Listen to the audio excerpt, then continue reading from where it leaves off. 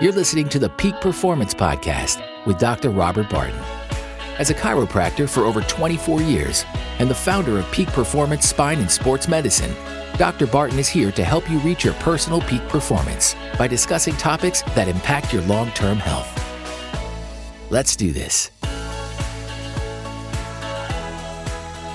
What's up, everybody? Welcome back to the Peak Performance Podcast. This is your host, Dr. Robert Barton. Nice to have you on today. So as the question in the title of the podcast indicates, what I want to talk about today is, should you get the vaccine? Should you get the vaccine for the coronavirus, COVID-19? And so I'm going to explain a few concepts, and then I'll answer the question at the end of the episode today. And let's get right into it. So first of all, let's talk a little bit about the immune system and how the immune system works. The COVID-19 virus is a novel virus. That means essentially it's never been seen before, so it's new, novel, and the immune system, all of our immune systems across the world, they haven't seen it before, so they don't really know how to react. And when a new virus or bacteria or pathogen is introduced to our systems, there is sometimes a delay. In fact, there's almost always a delay in terms of how the body is going to deal with that. It's almost like there's a meeting that takes place, and once you're exposed to a new pathogen that there's no previous recognition for, essentially your body goes through this process of kind of mobilizing the forces, almost like a meeting. It takes a few days. And so what happens with this COVID-19 is, and many other viruses as well, they attach onto cells, and then they inject instructions into those cells to basically make more virus. And that process destroys the cells, and it releases more virus into your system. Those viruses attach to more cells, which give instructions to make more virus, and then thus more virus is released. Now, as you can imagine, if this process takes place over a period of 3 days, 4 days, and then your body mobilizes a force in order to deal with it, the issue is that the force that the body uses to deal with the pathogen is creating what's called a cytokine storm. And so many of the people that are getting sick with COVID-19 to the point of hospitalization, pneumonia, fluid in the lungs, that type of thing, it's actually their own immune system that is creating the fluid in the lungs. And so we call that the cytokine storm, and basically the body gets overwhelmed with the fighting of this virus, and it either makes us very, very sick in some cases, and in other cases, obviously, people do not win the battle. And then for others, they have little to no symptoms whatsoever. And that is what is so unique about this particular, condition, this particular virus, is the fact that obviously a lot of people do not have any symptoms whatsoever.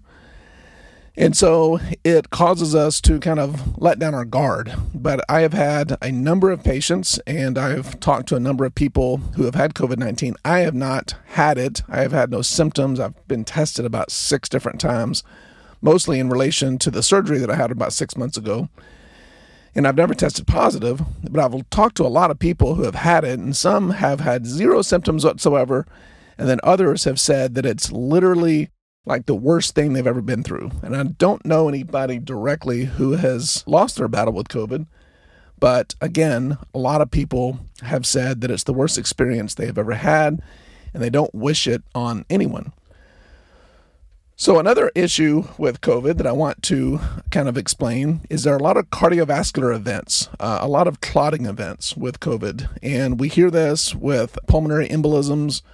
We've seen peripheral clotting in terms of the extremities, and that Broadway star, for example, that lost his life to COVID, that started in his leg. And it was a clotting event that created a situation where they actually had to amputate part of his leg. And then the congressman-elect out of Louisiana who passed away, he had a sudden heart attack. There was a report of a 12-year-old girl or a very young girl. She was in the hospital. She had had a cardiac arrest as well due to a clotting event. And so the unknown with COVID-19 is the idea that we don't know how our bodies are going to respond to these clotting events. It creates an inflammatory situation within your blood vessels, and that creates a clot. And if you have that clot in your brain, It's a big problem. It's called a stroke. If you have it in your lungs, you could potentially just literally die suddenly just from suffocation. And then, of course, in your heart, you limit your heart's ability to take on oxygen through the coronary arteries. So you don't want COVID because you don't want to take the chance of your body having a negative clotting event that would really be catastrophic. Now, if you compare COVID to the flu, for example, we know how the flu, kind of responds to people. We know that you don't have a lot of problems after you get the flu. There's not this post-flu symptomology, and a lot of people are having post-COVID symptomology. So, that's another thing that just kind of says you don't want to get COVID. Now, when the vaccines first came out, I was a little bit surprised at how many people were really resistant to the idea of the vaccines. And despite the fact that our society has obviously been very much affected, there's a lot of uncertainty, there's a lot of insecurity with regard to how COVID is affecting society as a whole, whether it be from an economic standpoint, just the getting the virus and surviving it standpoint. There's a lot of insecurity with regard to this. However, many people have indicated that they are not going to get the vaccine. And a lot of that is because they say, well, it was rushed. They rushed the production or, something of that nature. That's a very common sentiment that I've heard. And so I want to talk about different types of vaccines, and at least the major ones. There are a whole bunch of different types of vaccines, but I'm going to talk about the major ones. So the first type of vaccine that we have taken is a live attenuated virus, and the MMR and the chickenpox are examples of a live attenuated virus. Now, what's interesting about a live attenuated virus vaccine is it's a little bit more dangerous to give to immunocompromised individuals. And immunocompromised individuals are the very people we're trying to protect the most from COVID-19. So the type of vaccine that these first few types that have come out are not live attenuated viruses. They're messenger RNA vaccines. So they're not even the same type whatsoever. So that's good. The next type of vaccine that we have are called inactivated vaccines, and they contain a dead version of the virus or a portion of that dead version or bacteria. It can be a bacteria or virus. And the flu and the polio are both inactivated vaccines.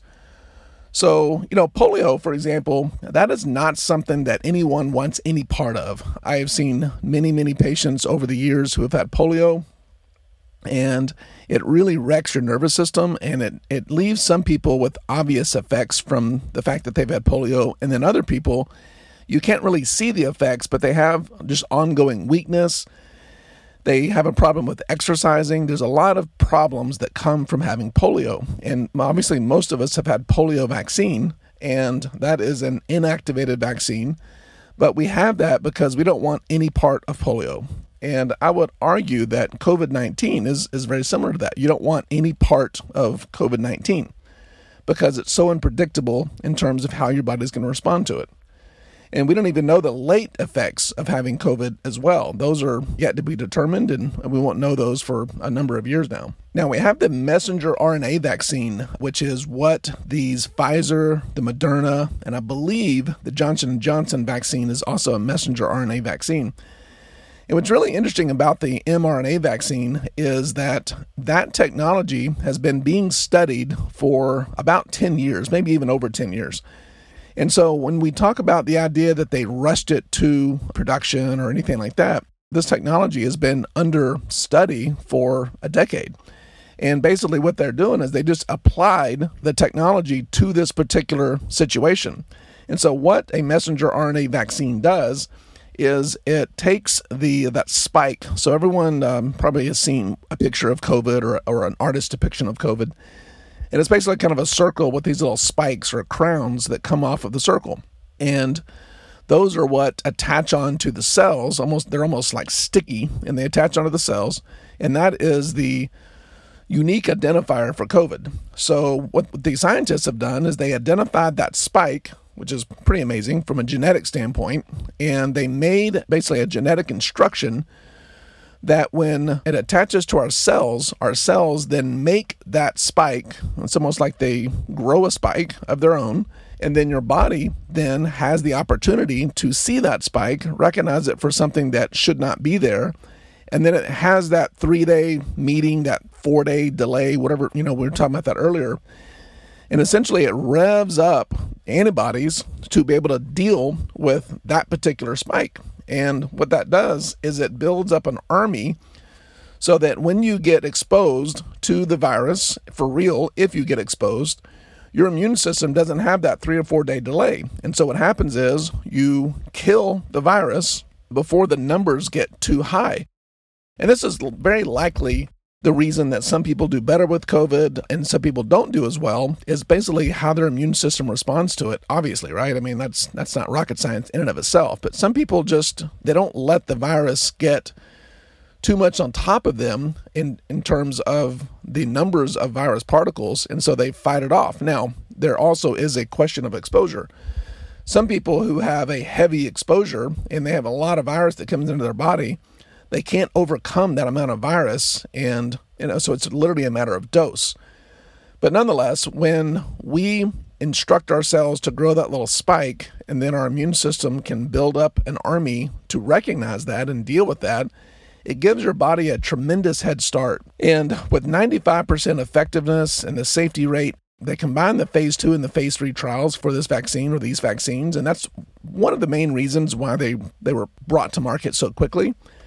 But it's not as if they didn't really cut any corners, I would say, and they just sped some things up where they could in order to bring it to market faster, because obviously we need to get past this. We need to get people vaccinated so that, people aren't at risk for their lives, much less their livelihoods. So they ended up testing the vaccine on over 50,000 subjects per study, and that's a lot of people. And to gain 95% effectiveness is, I think, pretty remarkable. And if you think about it, on several fronts, if this pandemic had hit even 20 years ago, let's just say 2001 or so, our response to it would have been completely different. How thankful should we be? And the answer is very thankful that it happened when it happened for several reasons. One, we had already been studying this genetic mapping. They could isolate the genetic code of really the entire human genome, much less viruses and bacteria and that type of thing. And they developed the technology to be able to even create a vaccine so fast that 95% of people were protected from the virus from a new vaccine that was created within a year. That in and of itself is amazing, and 20 years ago, that would not have been possible. Now, let's think about the response we've had to COVID. Travel has been down tremendously. So certain types of commerce, people would travel for all kinds of, business meetings and conferences and that type of thing. And all that went virtual. Now, imagine 20 years ago, we didn't have high-speed internet in just about every household. Now, I know some people do not have high-speed internet from the standpoint of schools. A lot of school children, that's a gap. But 20 years ago, that gap was much, much greater. And so schooling would have taken a big hit, or the education process. Business would have taken a big hit. Lots and lots of commerce would have taken a huge hit. So I think the fact that COVID happened when it happened in my lifetime, I was born in 1971, so I didn't really appreciate that this type of thing could happen, but it obviously has happened in human history a number of times. But how good is it that it happened when it happened, and that our technology was able to close the gap in terms of how it affected our lives, both from a vaccination and medical standpoint, as well as getting on with commerce and trying to bridge that gap where we could in terms of education, in terms of business meetings, conferences, all those things. The technology was there, the infrastructure was there, Zoom was there, all the things that we have that we've been able to, kind of keep things going a little bit with regard to business. So some of the obvious benefits of messenger RNA vaccines are, one, it's fast to develop. Of course, in this case, they were able to develop this vaccine in less than a year, go through phase 2, phase 3 trials, phase 1, phase 2, phase 3, basically determined that it was safe, determined that it was effective, 95% effectiveness across the population. that was studied. And then the next one is that it has few side effects because only a small part of that virus is recreated. So in other words, your body is recreating that spike protein so that your cells can come in and recognize that protein as a problem. They build up an army so that your body can recognize the corona or COVID-19 virus much, much quicker and deal with it so that the replication process doesn't happen over a period of 3 to 4 days. And then you get that cytokine storm where your immune system rushes in trying to deal with all of this, virus activity. And then you basically drowned in your own immune system's attempt to rid yourself of the virus. That's what's happening to people. So with the clotting events, with the risk of not only infection, but transmitting the virus to people who may not have the immune system that you do. So even if you were asymptomatic and then you pass the virus to someone else, obviously these are bad situations, and this is why this virus is so different from others. And we have to do all that we can in order to minimize our exposure, our individual exposure, but also our loved ones' exposures. So that begs the question, should we take the vaccine now or later? And I would overwhelmingly say you should get the vaccine as soon as you're able to. I was able to get my vaccine a week ago from this recording, and I had a sore arm for about 3 days, about 3 or 4 hours after the vaccine was administered. I could kind of feel it when I lifted my arm. I could feel that it was a little bit sore, but overall it was no big deal whatsoever. I didn't even feel the administration of the vaccine. I actually got it on video, but I did not feel it. And so I got the Moderna vaccine, and I'll be going in about 3 weeks from now to get my second dose. And the lady at one of the healthcare workers at the facility where I was at, she said, keep this little slip of paper, this little slip they give you. She said, keep that because you are very privileged in the world to have been able to receive this and receive this vaccine. It may come to when we travel in the future, we may have to have proof that we've had the COVID-19 vaccine in order to enter other countries. So, with that, our country, our administration, our government has taken great steps and spent a lot of money to bring these vaccines to the population so that we can ultimately be protected against COVID-19 and get back to normal in terms of our lives.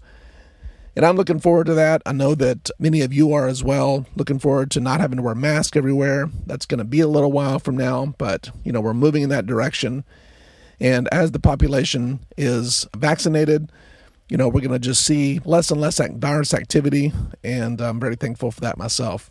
So with that, hope that helps a little bit clear up the idea that, you should get the vaccine sooner than later. I just don't think there's more risk than what you need to read into it. There's been no evidence of that. Few little immune reactions here and there, but that's with almost anything like this. So I will talk to you in the next episode. You take care. Bye. Thanks for listening to the Peak Performance Podcast with Dr. Robert Barton. Visit Peak Performance Spine and Sports Medicine at peakclinics.com. That's peakclinics.com. Thanks again for listening.